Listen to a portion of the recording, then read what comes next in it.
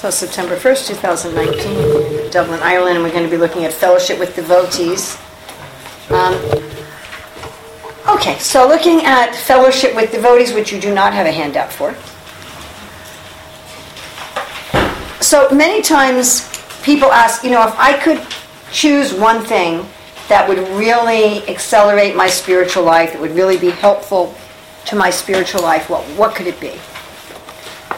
As we say in America, where could I get the biggest bang for the buck? You understand that expression? Yeah. Spend the least amount of money and get the best benefit. So are there some things in spiritual life where if I do them, they just act kind of like jet fuel? Get connected to a senior devotee who inspires you? Yes, definitely. I mean, there's a number of answers to that question. I mean, one answer to that question is chant the holy name with attention, for example. That's definitely one of the answers to that question. And there's 5 potent items of devotional service where Rupa Goswami says they're so powerful that even a little contact with them can bring a neophyte very quickly to perfection, which is the whole... What are they anyway? The 5 potent items. No. Living or being in a holy place. Sadhusanga? Sadhusanga, associated with devotees. Chanting holy name. Reading literature. Literature, especially Bhagavatam, and deity worship. So those 5 are considered the 5 most potent items of all of the different limbs of bhakti. They're not considered the most important. The most important have to do with accepting a guru, but they're considered to be the most potent.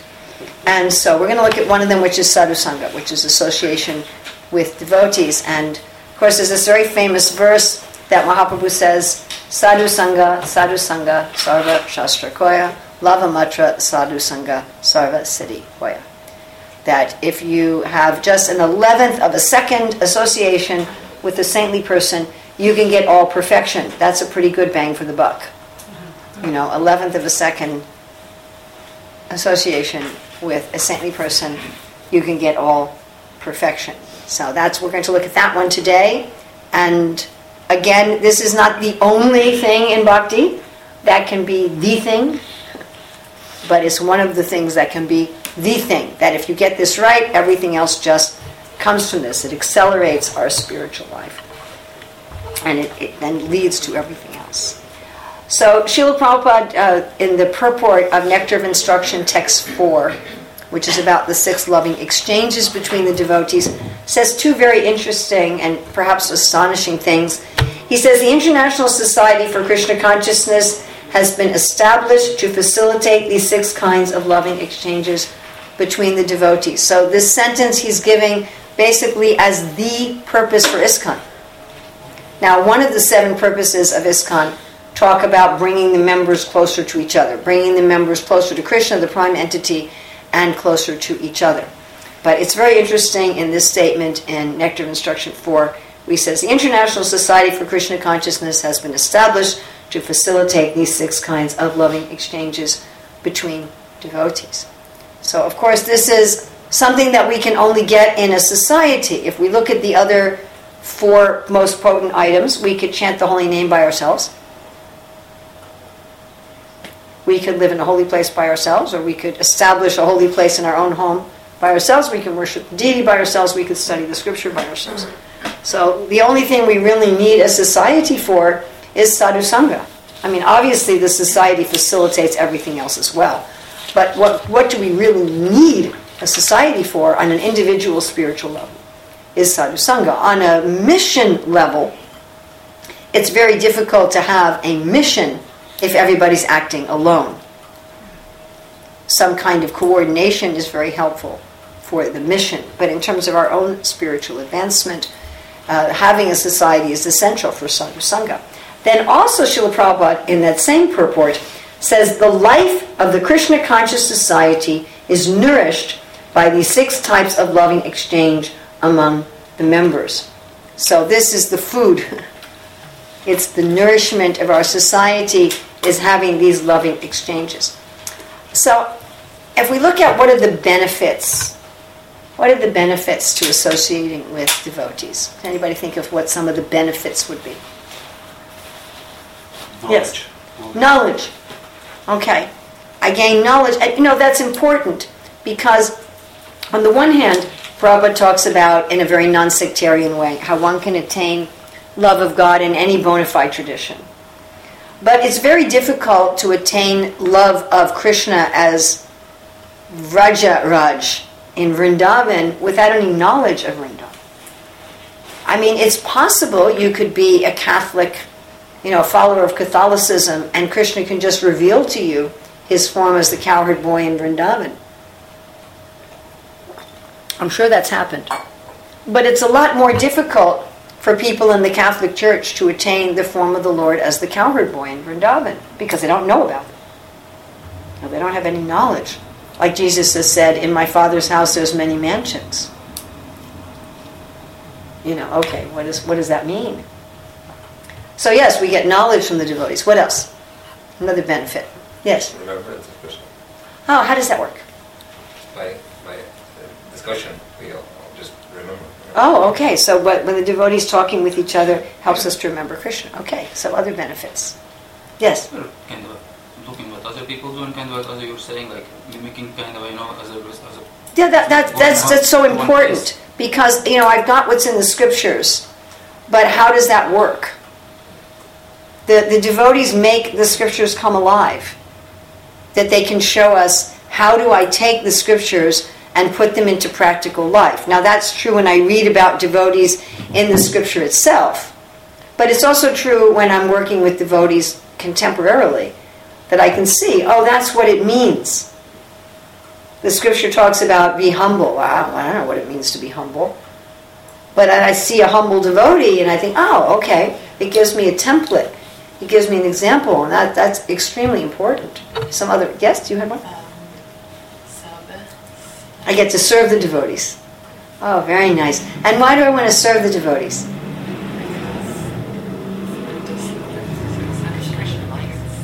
Yes, it goes to Krishna. Krishna is pleased when you serve the devotees. Right? You see someone on the street walking a dog, and if you say, that's a very nice dog, they're very happy. Right? And socially you can do that. You can't really go up to a stranger and go, that's a nice suit you're wearing. But you can say, that's a gorgeous dog. And they're very happy. Those of us with children, we know if someone does something nice for our child, we're much happier than if they do it for ourselves.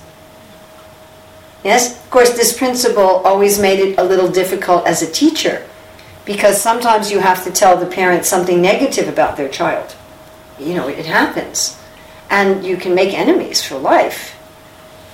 Just if you say, sorry, your child was misbehaving today, and then they hate you. So it was, but it's that principle that love me, love my child, love me, love my dog. So when we serve the devotees, Krishna is much more pleased than when we serve him directly. This is, I think, it's a general principle. Yes. Some other thoughts about the benefits. Yes. When we meet as a group, each of us can take topics from the Bhagavatam and prepare it and give a talk on it. Oh, that's very nice. So we can each share our own individual realizations. Yes. Yes. I had an experience years ago in New Zealand at a retreat for ladies where it was mostly disciples of Devamrita Swami, and he asked most of his disciples to read Prabhupada's books at least 2 hours a day. And so most of the ladies who were there were doing that. So they asked me, can you please give a seminar on how to study Srila Prabhupada's books? And what I did was I had all the women, maybe 20, 25 people sat in a circle, and we just went around, and I said, each one of you say, how do you study Prabhupada's books? And it was fascinating because each of them had a different method. And some of them were very creative. One of the women said, well, I look at the Sanskrit and I try to think of other verses that have the same words and I connect to those verses. And someone else said, I take the verse and I make it into a song. And someone else said, I take the verse and purport and write it as questions and answers and put it on my blog. And so everyone had it was unique, and it was so enlivening for each person to share how they approach the scripture. or for each person to share their realization on Scripture, because we're all unique individuals. And it enriches us, doesn't it? Yes, yes, Right? yes. When we hear different people's personal realization. I've had the great pleasure in London of going to the House of Krishna Dharma and Chintamani Dham and being part of their own particular study method of the Bhagavatam. And I said, well, I want to use this in a group. They said, it's not possible. But I'm the kind of person that if you say it's not possible, I get very excited. So I then went to the Soho Temple and I used their method indeed to I couldn't do it exactly the same way. I had to adapt it somewhat. But I used their method with the whole group of whatever it was, 50, 60 devotees. And one of the things that came out of it is everyone had their own realization and their own understanding of the same sentence in the purport. And it was so exciting. I found myself thinking about that class for months afterwards. And many, many devotees emailed me about that class. It just brought everything out. It was so exciting. That's what Krishna says, right? Ramanticha, Tushanticha, Ramanticha. What's another reason that we get it? Another benefit we get? Yeah. Development of faith, Shraddha. Development of faith. Yeah. And I see that when we see devotees who've been through difficult times and how they rely on Krishna, how they use the difficult times in their life to go deeper into their Krishna consciousness, gives us a lot of faith. When we see devotees making progress in Krishna consciousness, I mean, one of the main ways we get faith is we see, oh, it's working for this person, it's working for that person. We see how it's actually changing someone.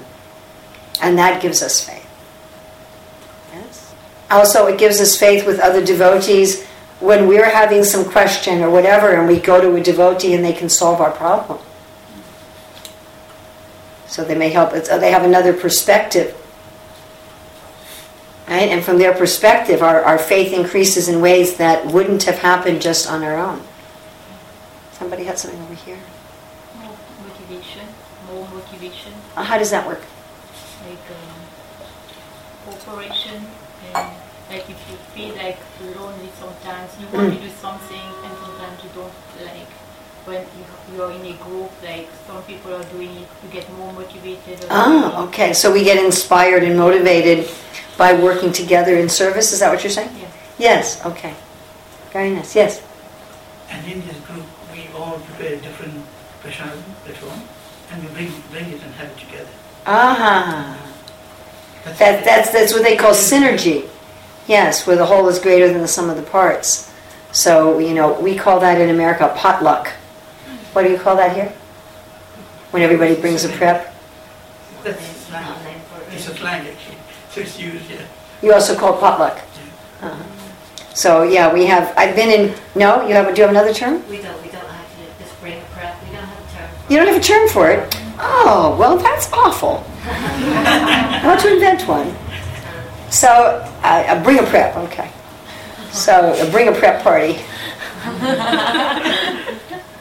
So, sometimes we have, I've been especially in communities where there's not really that much of an organized temple. And so all of our big feasts are bring a prep feasts. And, we end up having usually a much nicer feast than if you had just a temple with a few cooks trying to make all the preps. Because each person just brings one prep, but they really make it nice, right? So that, Krishna's very much like that in general. On one plant, is each leaf the same on one plant? Yeah. Each flower, are they all exactly the same, even on one plant? No, it isn't. Yeah, look at a tree or a plant, and you'll see that even on the same tree, even on the same plant, each leaf is different, each flower is different. What to speak from one kind of plant to another? Prabhupada talks about you have a vase. Do you call it a vase or a vase? Either. Okay, you do both. That's good. So you have a vase of flowers, and you also have some greens. You may have a variety of flowers, and then there's some greens. And having this variety, so this is the beauty of the spiritual world is like that. There's an infinite variety. Of course, even in this world, there's practically an infinite variety. Like each snowflake is different, which is interesting because you think, well, who's looking at each of the snowflakes? But they're each different, and they're each a work of art, each snowflake. So yes, when we have the association of devotees, then what we have to offer to Krishna and how we relate to each other is so much more beautiful and enjoyable. Prabhupada says variety is the mother of enjoyment. By the different individual tastes and different individual talents and different individual perspectives. That's very nice. Not everybody appreciates that. There are some people who think the world would be better if everybody was exactly like them. But that's not the way that Krishna is at all. You know, he's just this infinite variety person. Yes, thank you so much for bringing that up. Somebody else, benefits, yes? And also we can practice all the six things that devotees do in Sangha, so we can offer gifts and... okay, it gives us an opportunity to do these, opportunity to do the 6 loving exchanges. Very nice. Some other thoughts? Are you moving on to the negative, or is that, am I jumping the gun? I wasn't actually going to do negative, but if you want to present one, I'm up for it. Go ahead.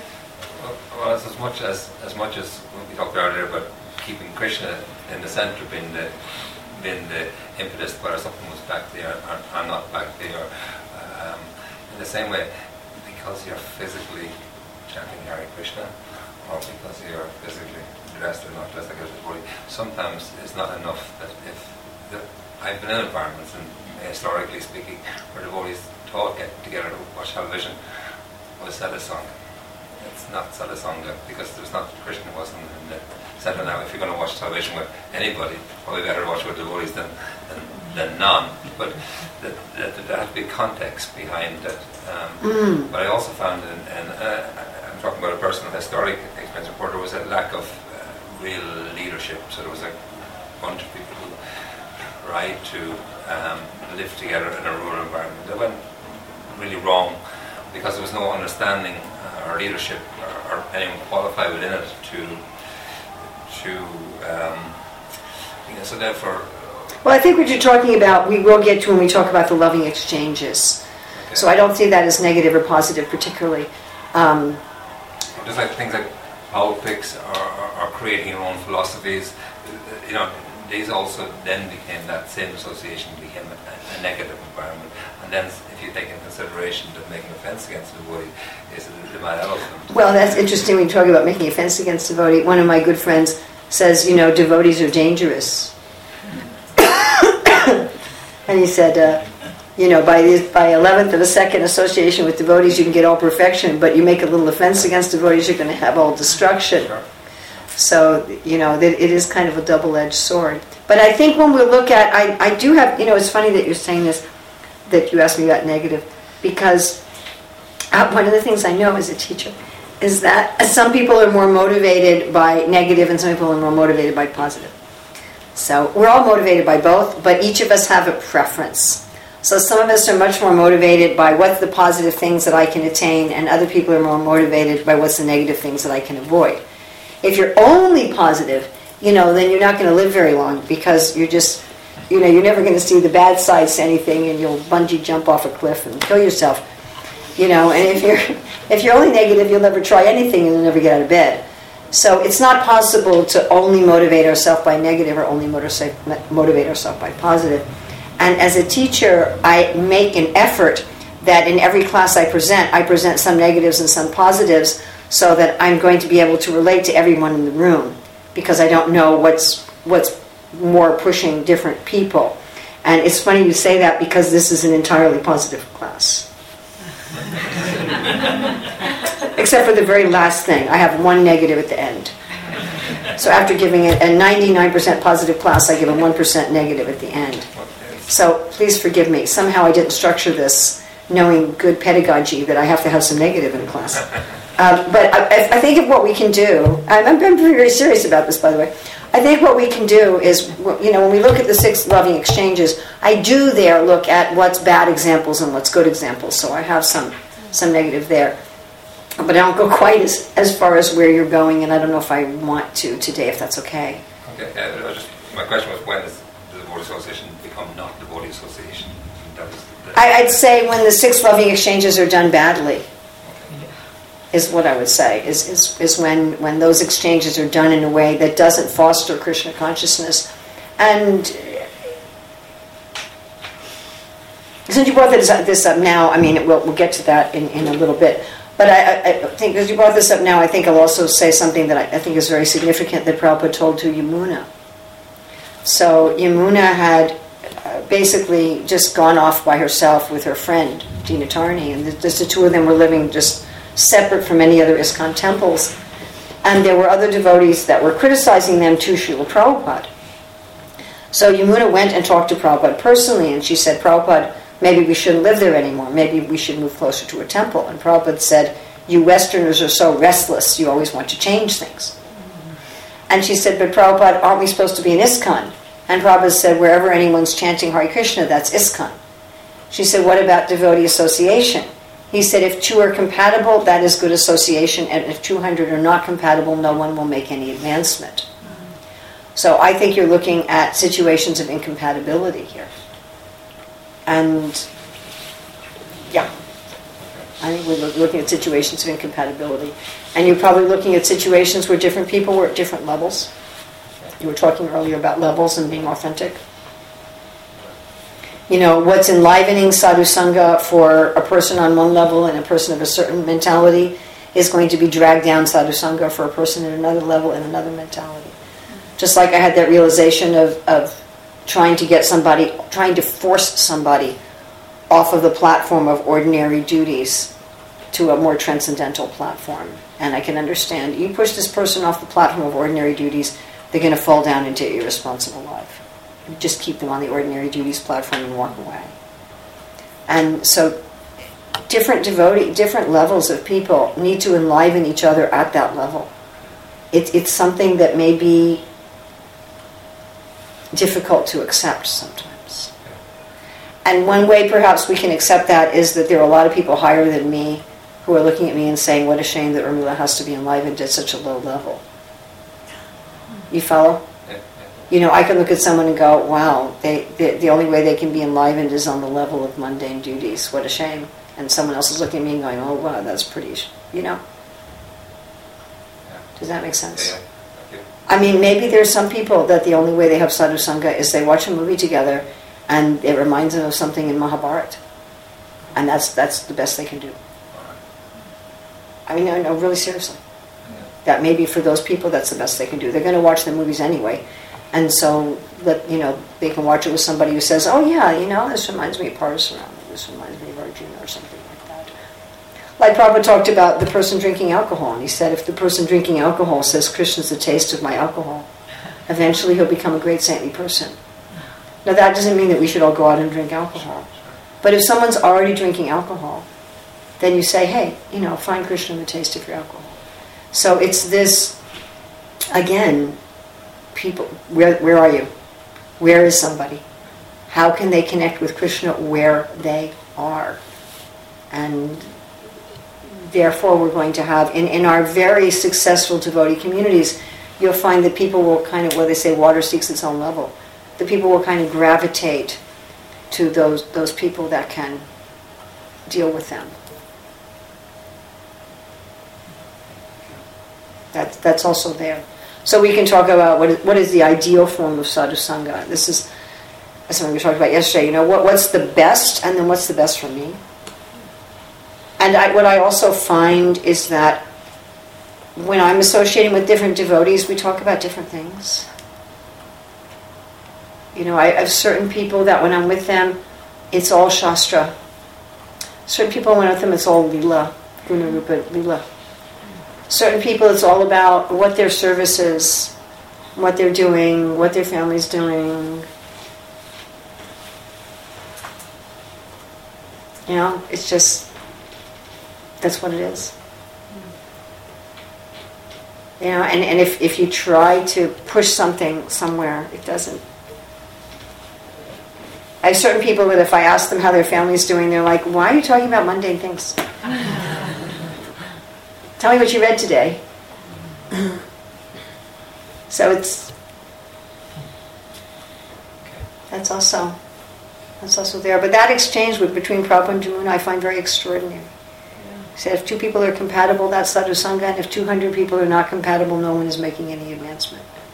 Wow. Probably other way. Huh? Maybe other way around. That maybe they're not progressing at all. They may be falling, moving back, and then They may even be falling back, yes. Yeah.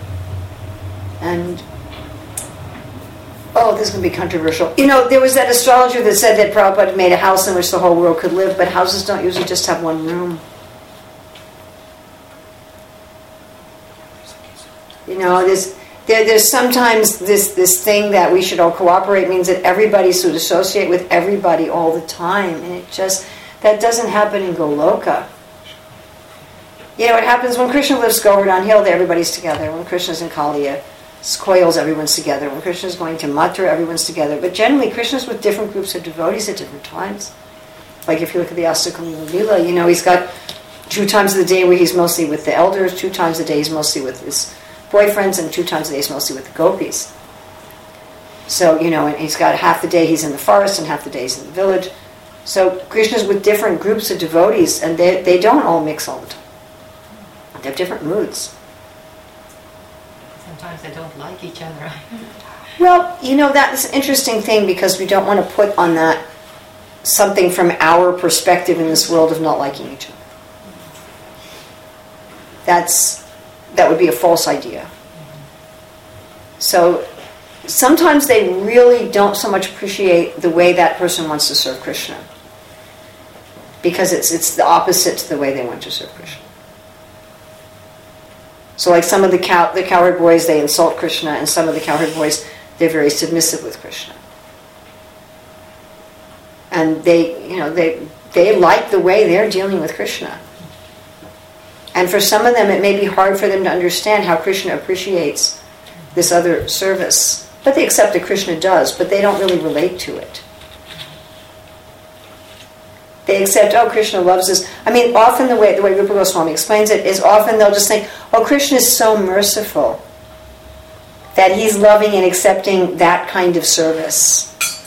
But the service I do, he likes much better. He doesn't like that as much, but out of his kindness, he's accepting it. How wonderful my Krishna is, that he's accepting that service. So Rupa Goswami says that that's how they see it. But there's no envy, and there's no malice. So like is just a wrong word. I'm not saying it's the wrong word, but just be careful of the connotations that we have connected with that. You know, some of the statements that we'll read in the books of the Acharyas about some of these different groups, how they talk about each other, we might think like that.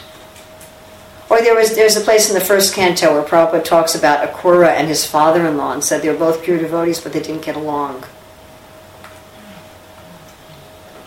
But, you know, again, we may put on that something from this world. That where I don't get along with someone or I don't like somebody, there's some kind of pain involved with that.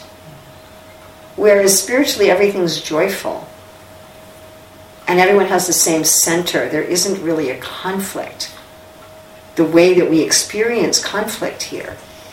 I mean, here we have, in one sense, real conflict because we have a different center. My center is me. And there's no one else who has me as the center except for me. I'll guarantee you that. Even my very good friends and my very close family members, their center is not me. And very regularly, Krishna makes that quite clear to me.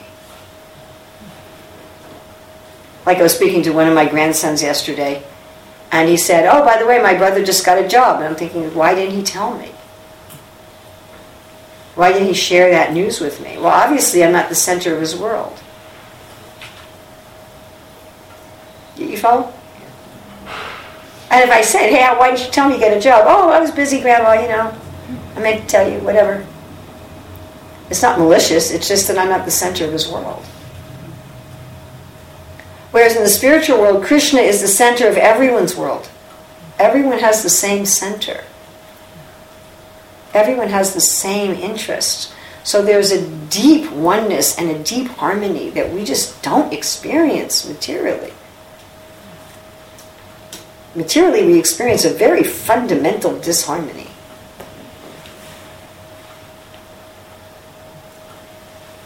So the contrast between that there's different devotees who want to serve Krishna in opposite ways, and that they can't really relate to that opposite way of serving Krishna, is very, very different from here, where we factually have different centers. Yet we actually have different interests. We have different priorities. I am my highest priority. But I am nobody else's highest priority. Everybody else has themselves as their highest priority. So it's so radically different that we want to be a little careful. I mean, we can have some idea, like Prabhupada says, there's different political parties, but they're all working for the good of the country. And if there's a common enemy, they all join together.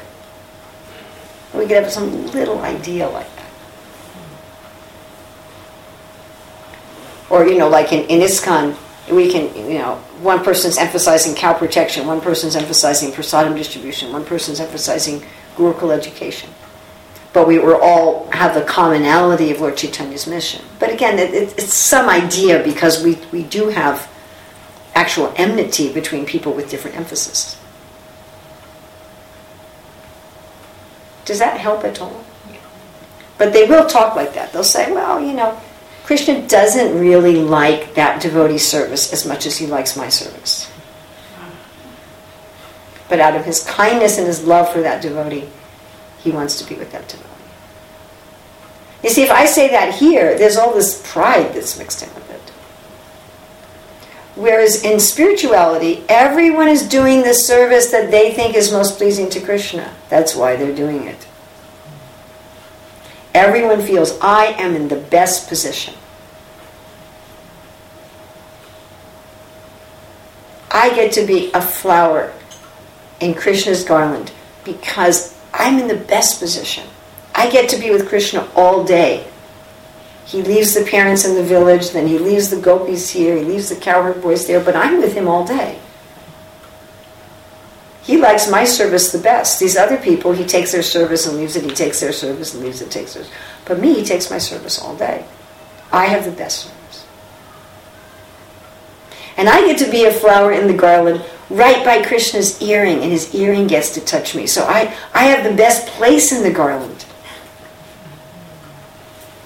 The flower that has that place at the bottom of the garland, it doesn't have the best place, it's kind of swinging around. But I'm touching Krishna's neck all day long. And I'm getting this sadhu sangha with the earring, and we talk to each other. So I have the best service. Every living entity is thinking, I have the best service. That's why they're in that situation. No one's thinking, oh, that person has the best service, and oh, poor me. I just get to be the flower.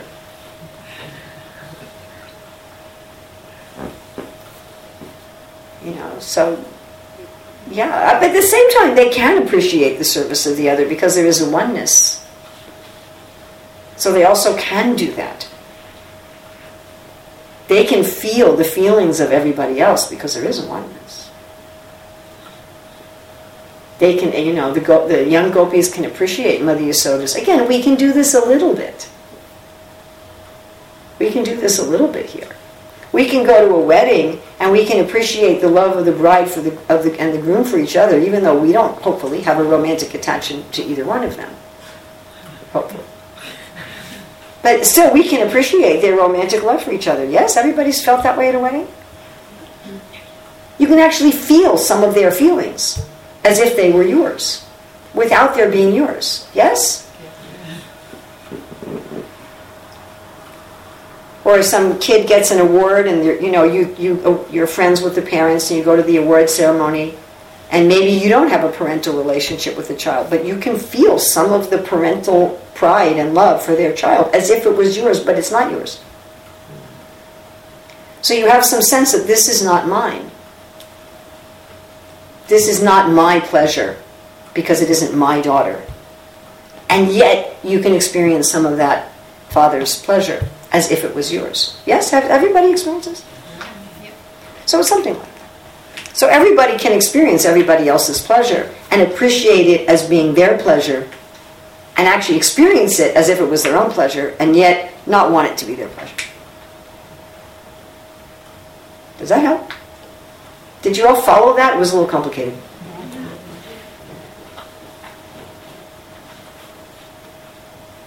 This is why the gopis can be 10 million times happier when Krishna's enjoying with another gopi. How is that? Because there's a oneness. Because they can appreciate that. They actually can feel it. They can actually experience it as if it were their own happiness. Because there's also oneness. Achinta Beta Beta Tattva, we're also one.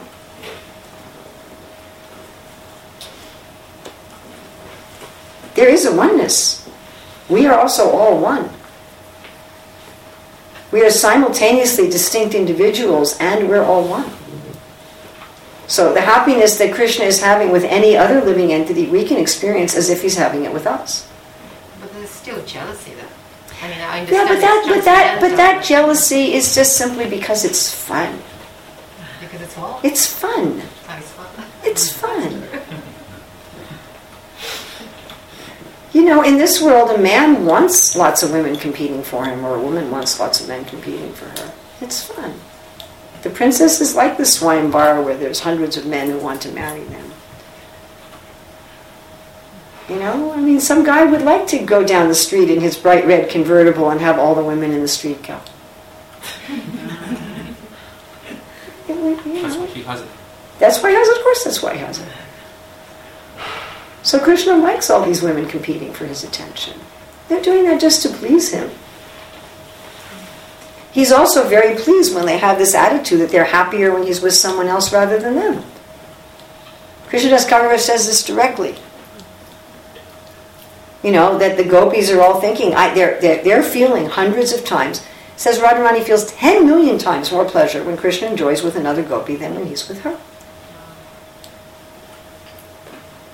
So that's genuine. Because there's a oneness. That person's pleasure is my pleasure. That's love. You probably know what she's experiencing. Oh, they actually She's happy do. for it. They actually do. They feel it themselves. Whatever Krishna's enjoying with anyone, everybody feels that.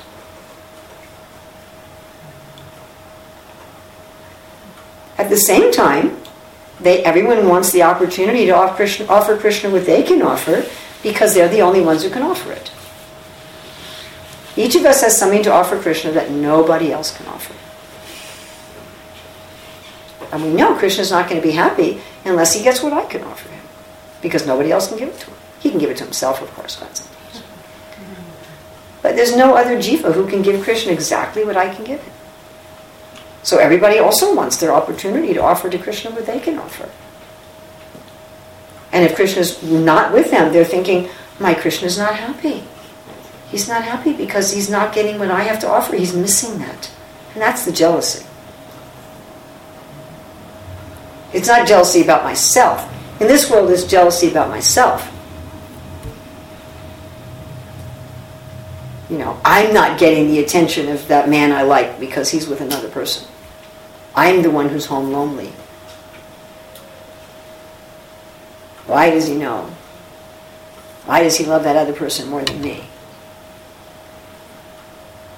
And then I feel it's about my identity. Oh, I'm not good enough. I'm not a worthy person.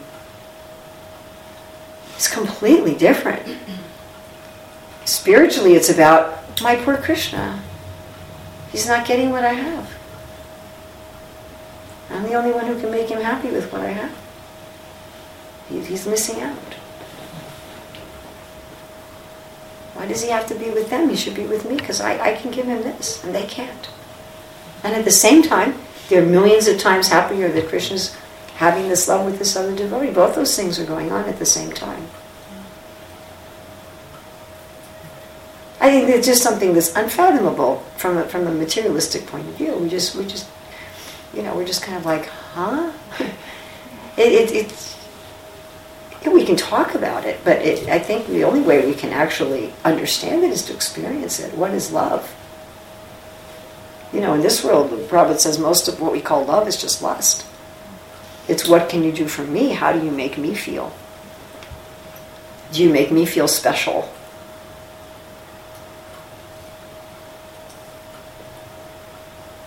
am I getting my desires met by you?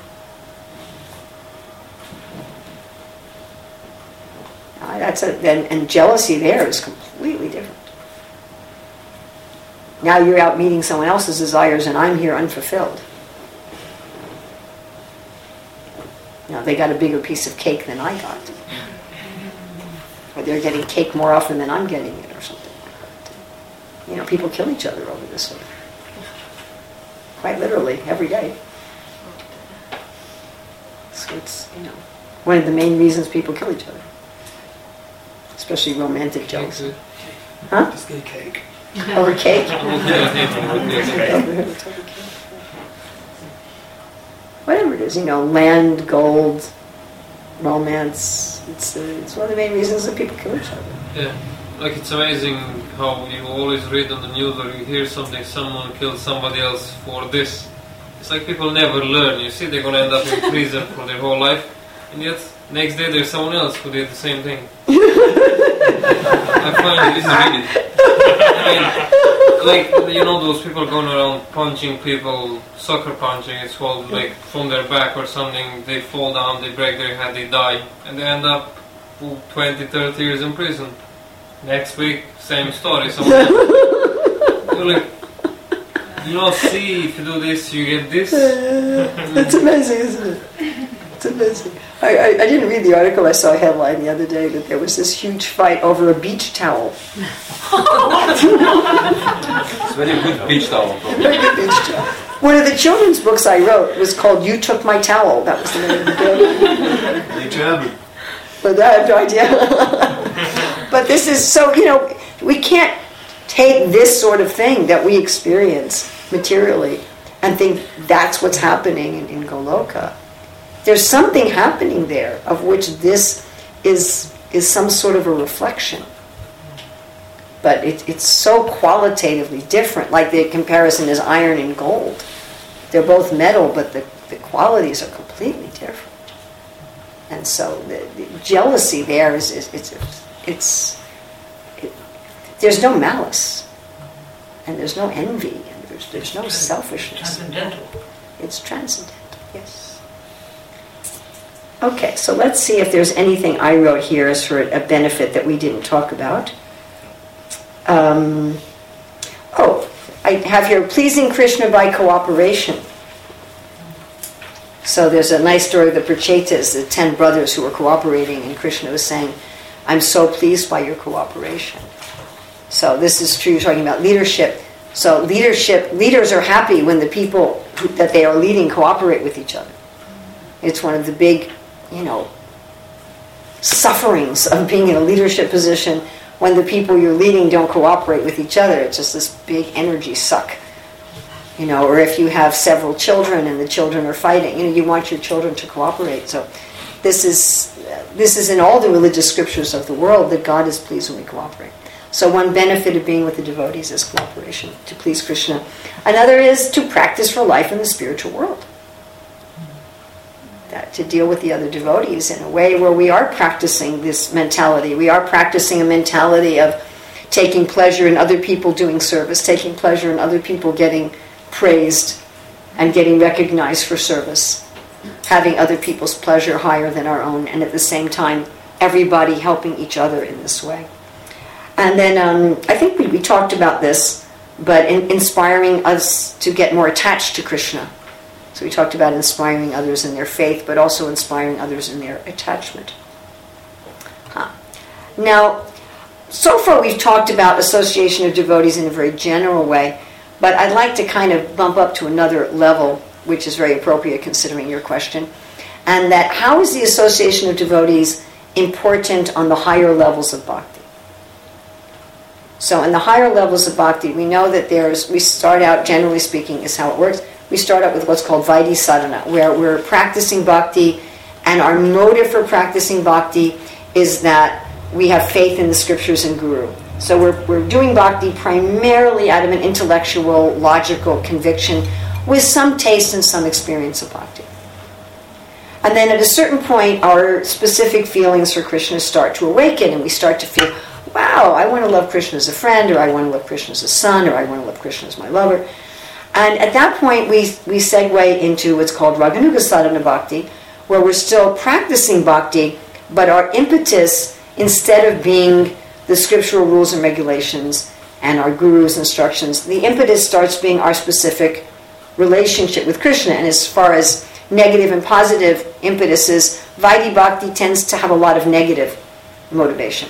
I don't want to be in the material world, I don't want to take another birth, the material world stinks. And one way you can ascertain, like people who are in Vaidhi Bhakti, is they'll speak a lot about what's wrong with Maya, and what's wrong with the material world, and what's wrong with materialistic consciousness, because that's a lot of what's motivating them. And once you get to Raganuga Sadhana, people are much more likely to talk about how attractive Krishna is, because they're much more being pulled towards Krishna than being pushed away from the material world. So that's one big difference between Vaidhi Sadhana and Raganuga Sadhana, is what's one's motive. And this cannot be done artificially. The motive of my relationship with Krishna has to wake up spontaneously. It cannot be forced. It's just like becoming a child to an adult. It happens when it happens. For some people it happens when they're 12, for some people when they're 14, for some people when they're 16. And it just happens. You can't do anything to force it. So this natural feeling for Krishna at one time awakens. So that's a difference between the two in terms of motivation, but there's also a difference in terms of practice. So the practice of Raganuga Sadhana is different from the practice of Vaidhi Sadhana, particularly in one main area. And that is, once it awakens in one's own heart, I want to be one of Krishna's friends, then you specifically meditate not just on Krishna, but on Krishna's friends also. So in Vaidhi Sadhana, we're meditating on Krishna's devotees in a general way. In Raganuga Sadhana, one especially meditates on the devotees who have a similar internal feeling to oneself. And as one progresses in Raganuga Sadhana, that becomes more and more and more and more and more specific. So one starts realizing, I follow Sridhama, or I follow Madhumangal, or I follow Sudama.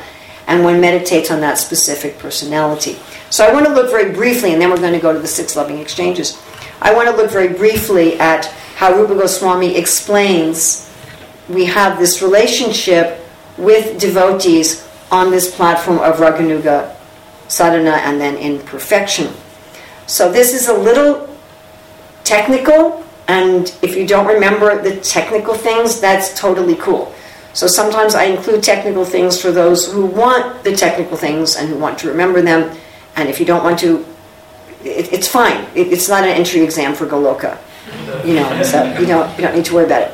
So what we talk about as far as rasa literally means a taste. Like on the tongue there are the rasas of sweet, salty, sour, bitter, and so forth.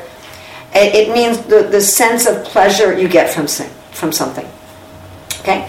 So when we talk about rasas, we talk about 5 primary rasas, right? What are they? So, why don't we say them in English? Friendship. Lover. Parent. Parent. Neutrality and service. And then there's 7 secondary rasas. Anybody know those? Chivalry, which has 4 subparts. Anger. Ghastliness or horror. Heroism. That's chivalry. Lust comes here. Lust. Oh, that was in one of the 5 primary. Fear, wonder, comedy, and compassion or sadness. So you can say, well, those don't sound very enjoyable, all of them. But even materially, we try to enjoy these.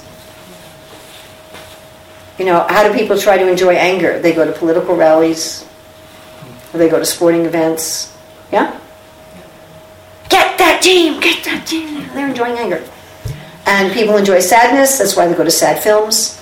Yeah? Was that a good movie? Oh, it was a great movie. I love it. Or ghastliness, people go to horror movies. Or if you say, oh, there's something disgusting. Oh, can I see it? All of these things have, there's some sort of pleasure in all of these things. And sometimes we think that these 12 the 5 primary and the 7 secondary are in and of themselves rasa. But in order to have rasa, you have to have 5 components. So these things we just mentioned, the 5 primary and the 7 secondary, these are what's called a sthai bhav. So sthai means to stay, like the English word stay or stable. Bhav means a feeling. These are things that are stable. So if you're Krishna's friend, you're Krishna's friend. That's your eternal, it stays there. It's the eternal flavor of your dealings with Krishna. But then there's 4 other components to rasa. One is called the sattvika bhav. Sattvika bhavs are involuntary expressions. So you might cry, you might shiver, you might be stunned. So these are things that just happen in the course of the relationship. Then there's anubhavs. Anubhavs mean things that you deliberately do. So you're Krishna's friend, you play a game with him, you give him some flowers, you joke with him. Those are the anubhavs. Then there is what we're going to talk about, which is the vibhavs, which we're going to talk about in a moment and explain what that is. And then there's, if I can remember, now I've forgotten. Krishna. Oh yes, the vyabhichari bhavs. The vyabhichari bhavs are transitory emotions. They're not the main emotion. So if you have a main emotion of parental relationship, you might feel some fear when Krishna's off in the forest. But you don't feel that when he's home. So you always feel parental, but sometimes you feel joy, sometimes you feel fear, sometimes whatever. So those are the vyabhichari bhavs. So what we're going to look at right now is one, and all 5 of those have to be there for there to be rasa. There has to be a basic relationship that stays, involuntary expressions, automatic expressions of that relationship, voluntary expressions of that relationship, transitory emotions, and what we're going to come to right now, or the vibhavas. So the vibhavas are the cause of the relationship, what stimulates the relationship. And these vibhavas are divided into 2. So one is the basic support, which is called alambana, and the other are the stimulus, which is called the udipan. I can see immediately I put some people to sleep when I get technical. So in the support or the alambana, for every rasa, the enjoyer, the vishaya, is Krishna. And then there's the ashraya. The ashraya are other devotees who share a similar mood. So let's look at a material example. So I was waiting for a plane, which I do often, and I was standing in the queue to get on the plane. And also in the queue there was this beautiful little girl, 2 or 3 years old. A photographer once told me 2 years old is the height of cuteness in human beings. So she was like the height of cuteness, and she was dressed in some little costume, like, I don't know, a fairy or a ballerina or something. And she was just so adorable. And I assume it was her parents, mother and father were there, and they just had this super affectionate dealings with this child. So everyone's in the queue, and the child's kind of running around, with her little costume, and running to the parents and away from the parents. And there was such affection between the parents and this child. And it at least seemed to me that everyone else in the queue was also focused on this child with affection. I mean, like the whole queue was just full of these smiling people, all focused on this little girl. So maybe there's someone who just hates children and didn't feel that way, but it looked to me like everyone in the queue was in this mood. So we all felt parental affection for this child. And that parental affection was stimulated by the child herself, but also by the relationship between the child and her parents. So how the parents were acting parentally stimulated us to also feel parental. When you're in a group of friends, how some of let's say you have a best friend, Mr. A, and how your other friends relate with Mr. A also helps your friendship with Mr. A. Everybody clear? Yeah? So it's like that. So among the vibhav, or the reasons why we feel this way about Krishna, there's always Krishna as the vishaya, and then the ashraya, the shelter, are the other devotees who have similar feelings. And the main thing that happens in Raganuga Sadhana Bhakti is that we meditate on vishaya, Krishna, along with the ashraya, the shelter, the devotee. So if you want to love Krishna the way Lalita and Vishaka do, you meditate on Krishna with Lalita. If you want to love Krishna the way Sridham does, you meditate on Krishna with Sridham. Is this clear? And this is essential. This is the essential practice of Raganuga Sadhana Bhakti, without doing which one doesn't progress. So it's very essential at this stage of bhakti to have this relationship with a devotee, a particular devotee. Then we should also just mention that we talked about how vibhav has two categories, right? The alambana, or the support, and the vibhav, or the impetus. So among the impetus, like you could say with this little girl, it was her age, her physical appearance, her little costume, were all also impetuses to that feeling of parental joy that we were feeling. So with Krishna, we are going to feel attracted to him because of his form, his age, his flute, his pastimes, and one of them are his devotees. So the devotees act not in the sense of it being the devotees in the same mood who are a shelter, but devotees in general may inspire us. So that's just a little indication. We talked about the benefits of devotee association in a general way at any stage, but this is the benefits of devotee association on the higher stages of bhakti. And that continues on into eternity.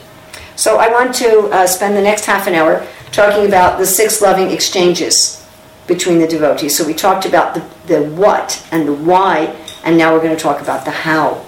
How do we associate with devotees? Which in one way relates to what you were talking about, as to how to not associate with devotees. So these 6 loving exchanges really are a give and take in each of 3 categories. And what were the 3 categories? Gifts, prasadam, and confidences. Gifts, prasadam, and confidences. And each of them have a giving and an accepting. And it's interesting that sometimes we may prefer giving or sometimes we may prefer accepting. And I remember having a conversation with my husband where I said, I don't like accepting anything. And he said, well, that's just pride. He said, you think you can do it all yourself? And I'm like, oops. So there's value to both giving and receiving. And also we make people very happy by receiving. So let's look first at gifts. And let's look first at receiving gifts. So I had a lesson when I was 6 years old that there must have been a sale on red tights. Tights are like leggings. There must have been a sale on them. I got 6 pairs for my 6th birthday, and by the time I got the 6th pair, I started to cry. And my mother took me, away from the party to my room and said, just say thank you. We can return them later and get some boots. So to receive gifts graciously, even when it's not a gift that you want, right? And I just had an experience of someone doing this with me. I have a friend whose daughter has cerebral palsy. You're familiar with cerebral palsy? Cerebral palsy is always the result of some kind of an accident. And her child was born normal, and then the doctors didn't correctly diagnose what was happening to her, and so when she was 4 days old, she got cerebral palsy. And she's got a very, very bad case of cerebral palsy. I've worked with people with cerebral palsy that just have a limp. Whereas this girl, she's nonverbal. She has to be in a special wheelchair her whole life. She's really got a lot of very, very severe issues. And the mother is very active on social media. And I know that she's posted things often saying, don't give me medical advice. And don't think my daughter can be cured. It's an incurable condition, But anyway, I saw a book that was specifically about healing the brain and retraining the brain, and it also mentioned cerebral palsy, and I thought, should I tell her or not?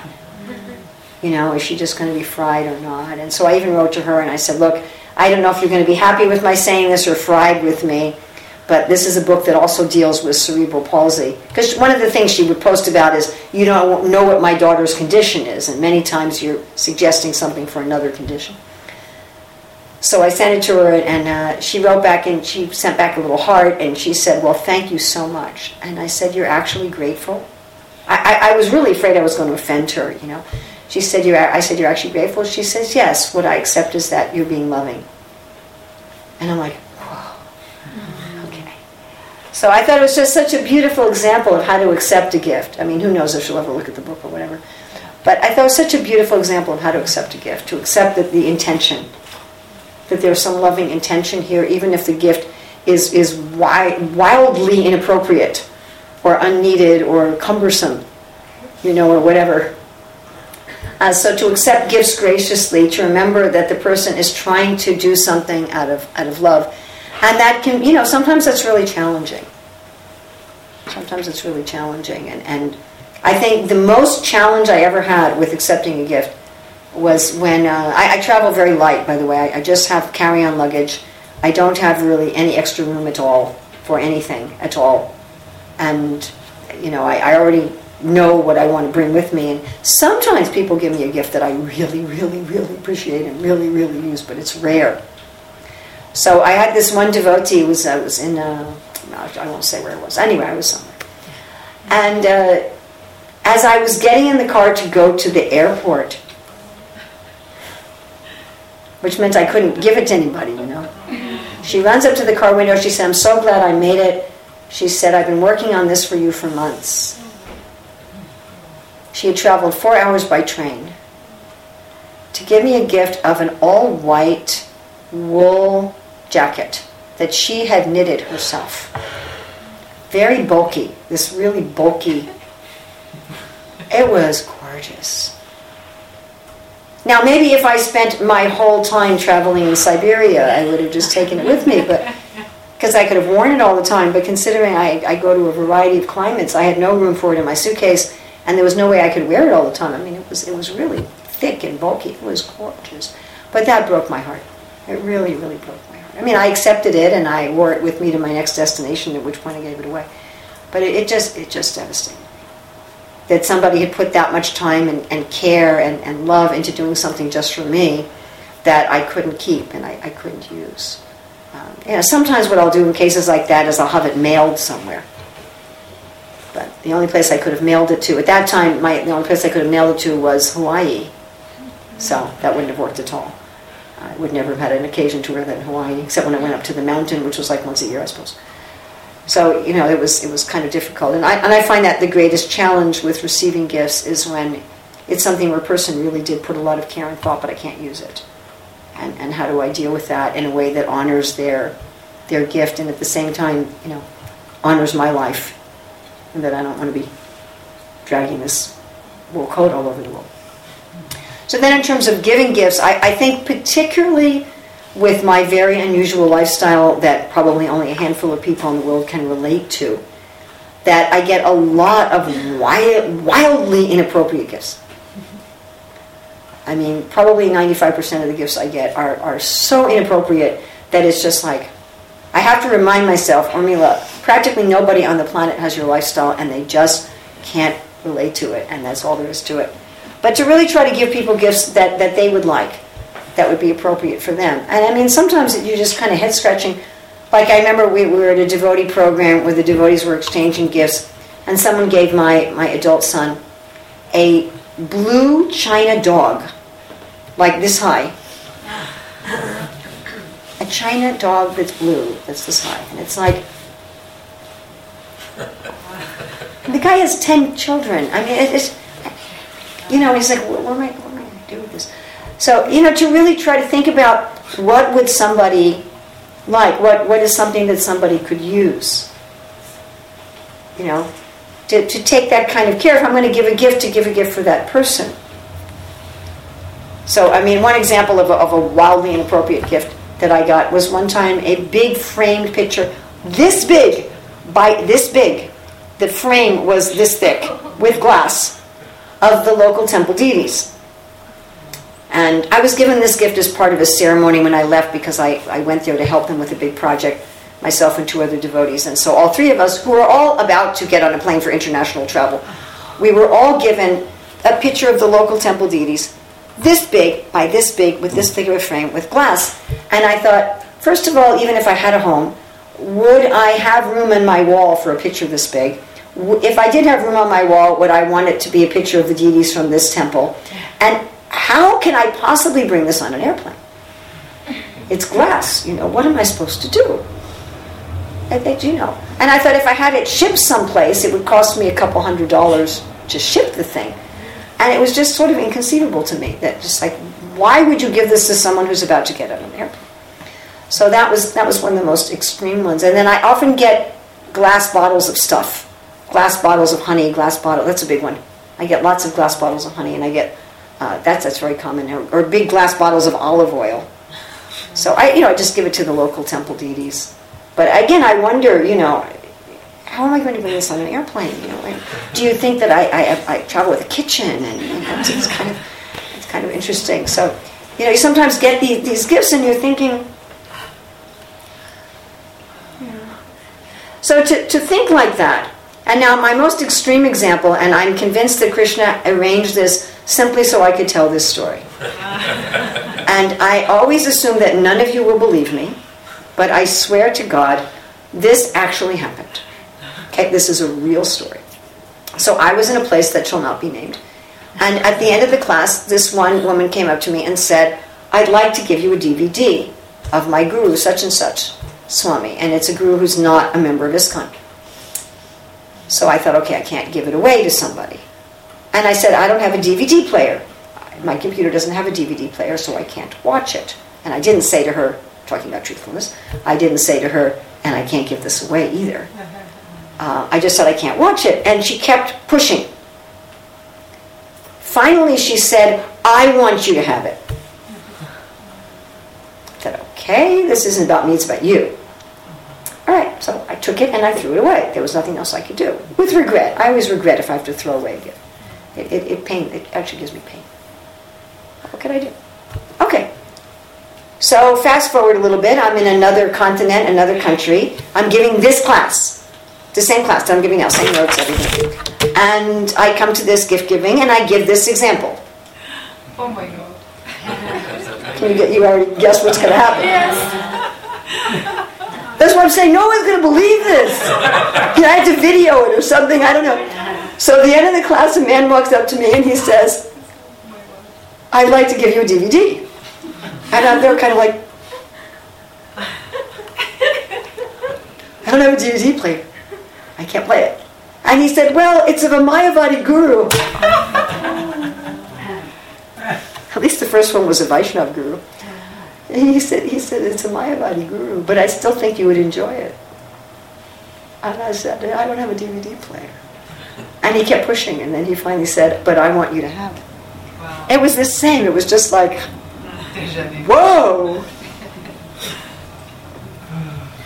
And so I was really trying not to crack up when I was talking to this guy, and I took the DVD and I threw it in the trash. And I went back to my room and I thought, why, Krishna? He said, so you can use it in your classes. So, it was just such a bizarre situation. So to think about, I can't. So to think about,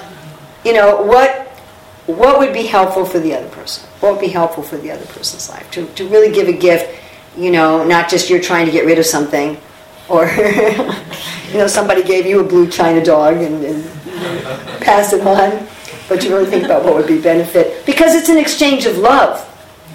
It's about an exchange of love. It's not about, I am giving you a gift. It's not about that.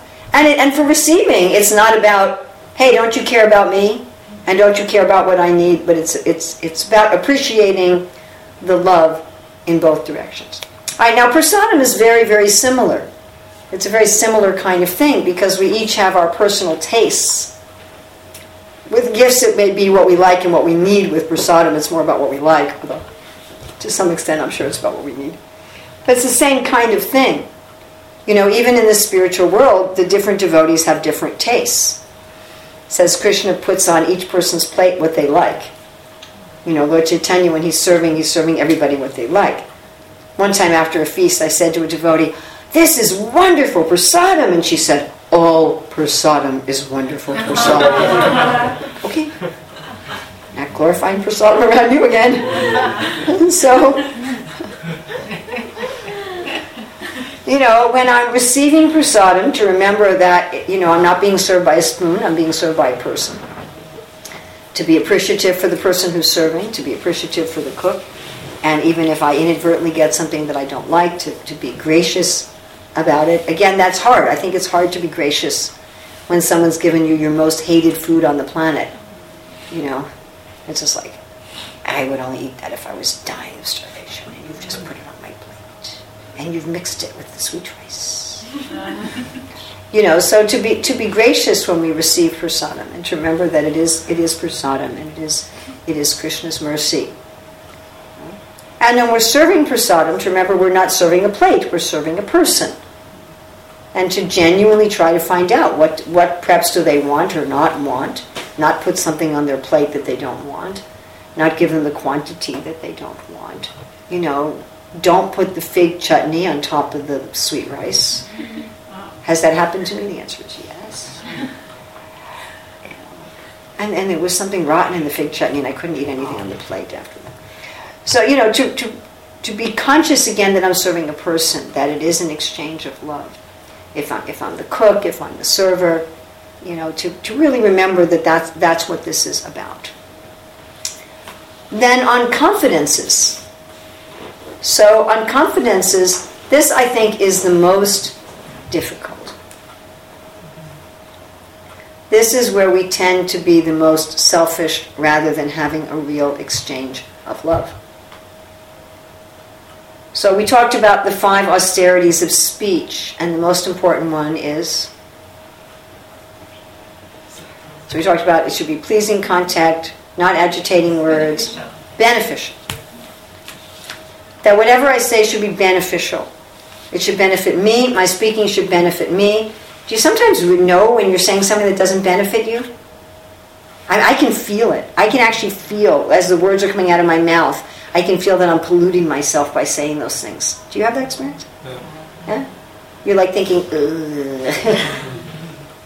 Just like putting poison into my body with what I'm saying. So, you know, to have what we say be beneficial to ourselves. Not, let me tell you how much I hate those people. Let me tell you all the injustices that were done to me in my life. You know? And then to also, this is the hardest, to say something that benefits the people who are listening to us. You know, I think sometimes we speak just to vent. You know, again, it's just about me. Or just to get sympathy or something like that, and the other person is going, do I really have to listen to this? So to speak in a way that benefits others, and sometimes we do need to talk about things that are painful and difficult in our lives, but to present it in a way that the other person will be benefited. That means knowing who to talk to, when to talk to them, what's the appropriate time, what's the appropriate place, and what's the appropriate mood. And a lot of that is, you know, also being upfront. Do I want you to help me, or do I just want someone to listen to me? I mean, sometimes I say that as a listener. What do you want from me? Do you want me to help you solve your problem? Do you just want me to give you sympathy? You know, what direction do you want me to go? Do you want me to do something about this? Are you coming to me because you want me to fix something? And to think of that as a speaker. Why am I talking to this person? And we can even be upfront about it. Look, I'm not looking for a solution. You know, I just wanted to talk to somebody. I remember one of my sons, you know, saying something to me about his wife. And I said, this. And he said, Mata, you know, I wasn't asking you to fix it. I just wanted to talk to somebody. You don't have to fix it. It's okay. He said, it's okay if it doesn't get fixed. I just needed to say something to somebody. So, yeah, okay. So think of that, you know, why are we saying what we're saying? What is our purpose? What is our goal? And how will it be beneficial for the other people, for the other person? And it's hard. It's real. This is a very difficult thing, but it's what makes it a loving exchange. When I'm revealing my mind, I should reveal my mind in a way that will uplift both me and you. Now, what about when we're receiving? So I can't always guarantee that the person speaking to me is thinking about beneficial. You know, when I'm speaking, I can think of that, but when I'm hearing, it's just like I can't assume that people are going to think about what's an appropriate gift or what's an appropriate prasadam. And I find, you know, receiving a wildly inappropriate gift, like some huge framed picture of the deities that weighs, you know, I don't know, 40 kgs. That dealing with that is fairly easy. I just find someone in the community, I say, hey, would you like a nice, beautiful framed picture? You know, give it to them. That's not that difficult. But when I'm hearing something that doesn't have a loving mood in it, and hearing something that really, the person is using me. They're hurting themselves, they're using me. That is a lot harder to deal with. So how to deal with that? And you can't always just walk away. I mean, sometimes you can't. You say, oh, I have... Sorry. Talk about truthful again. Sorry, it's something I have to do. Okay, that's true. I always have something I have to do. I mean, it was been at least 15 years before I said, I've done everything on my list. Now what am I going to do? So I always have something to do. But still, I might not have had something to do that moment if it was a different conversation. So sometimes we can't extricate ourselves. It just happens, Maybe you're sitting next to somebody on an airplane. Excuse me, while I jump out the window. Sometimes there's somebody you live with. Or whatever, Sometimes it's someone who has some authority over you. And you can't just walk away. So what are you going to do? So many years ago, I was in Croatia. Slovenia, I can't remember, one of those countries. And Bir Krishnaswamy was giving a class on empathic communication, which is based on Marshall Rosenberg's nonviolent communication. So basically, out of respect for him, so my daughter, son-in-law, their daughter, and one of my grandsons are all his disciples, and I worked under him. I worked in his zone for 16 years, and I still consider that he's the GBC secretary that I work under. So out of respect for him, I thought I'll go. I mean, I wasn't particularly that interested, but I went, and I thought, well, this is interesting. This is interesting. Can you use this? Okay, fine. And I put some of it into practice over the next year. And then I went to the same retreat the following year, and he was giving part 2. And I thought, okay, it was useful last year, and I'll go again. And on maybe the 3rd day, I went to him, I said, Maharaj, why do you study this and teach this? And he's since written a book on it called Vaishnava Compassion, I think, which you can get on Amazon. I said, why do you learn this and teach this? He said, it allows me to hear people and counsel people without getting drained.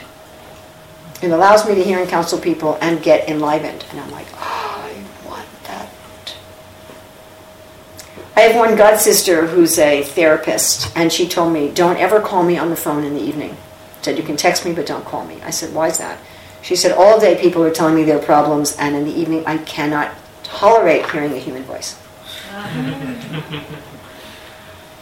And I had been finding, some of the things people talk to me about in confidence are very heavy. I think especially when you're a traveling preacher, people will tell you things that they wouldn't want anyone in their community to know. And they figure, you're not going to show up for another year or two. And so it's sort of, it's safe. And so people will tell you sometimes, like, really, wow, things. It can be quite difficult. Anyway, the technique that he used was that you connect with people's needs and emotions much more so than the content of what they're talking about. Because on the level of needs and emotions, guess what? We all have the same needs. It's a universal connector. And we all at various times experience the same emotions. And therefore you just experience this connection with someone. And I found this was very much related to what Prabhupada says in the preface to the Nectar of Devotion, one of my favorite parts of Prabhupada's books, where he says that everything everyone is doing is motivated by looking for rasa, which means, again, pleasure. Everybody is looking for some kind of happiness. Like what George Harrison wrote in the beginning of Krishna book. Everyone is looking for Krishna. Some don't know that they are, but they are. And it's just that people are sometimes looking for rasa in the wrong way.